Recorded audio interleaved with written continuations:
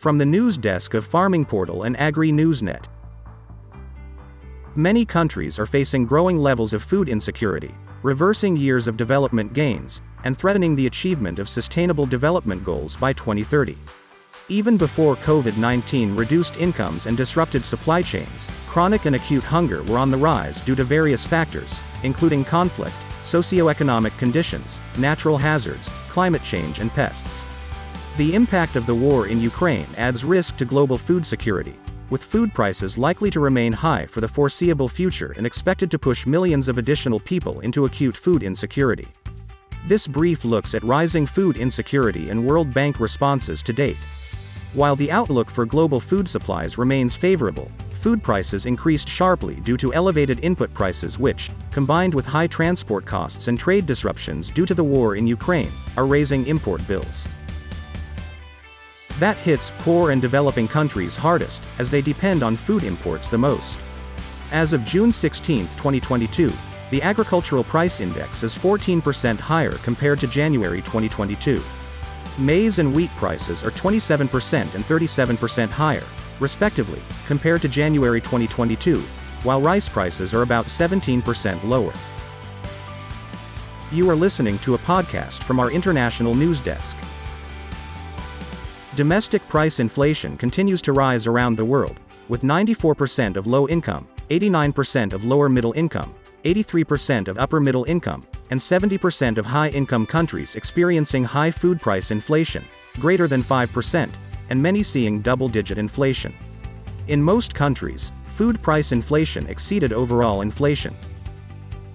According to the World Bank's April 2022 Commodity Markets Outlook, the war in Ukraine has altered global patterns of trade, production, and consumption of commodities in ways that will keep prices at historically high levels through the end of 2024, exacerbating food insecurity and inflation. Numerous countries are experiencing high food price inflation at the retail level, reflecting labor shortages, a sharp rise in the price of fertilizer, currency devaluations, and other factors. Rising food prices have a greater impact on people in low and middle income countries since they spend a larger share of their income on food than people in high income countries. Food prices were already high before, and the war is driving food prices even higher. Commodities that have been most affected are wheat, maize, edible oils, and fertilizers. Global commodity markets face upside risks through the following channels: reduction in grain supplies, higher energy prices, higher fertilizer prices, and trade disruption due to shutting down of major ports.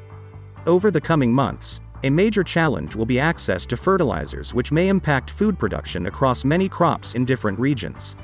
Fertilizer prices surged in March, up nearly 20% since January 2022 and almost 3 times higher compared to a year ago. Russia and Belarus are major fertilizer exporters, accounting for 38% of potassic fertilizers, 17% compound fertilizers, and 15% of nitrogenous fertilizers. Following the start of the war in Ukraine, trade-related policies imposed by countries have surged. As of June 16, 20 countries have implemented 33 food export policy measures affecting 7% of calories traded in global markets, and 6 countries have implemented 8 export limiting measures covering 2.88% of global traded calories. Globally, hunger levels remain alarmingly high.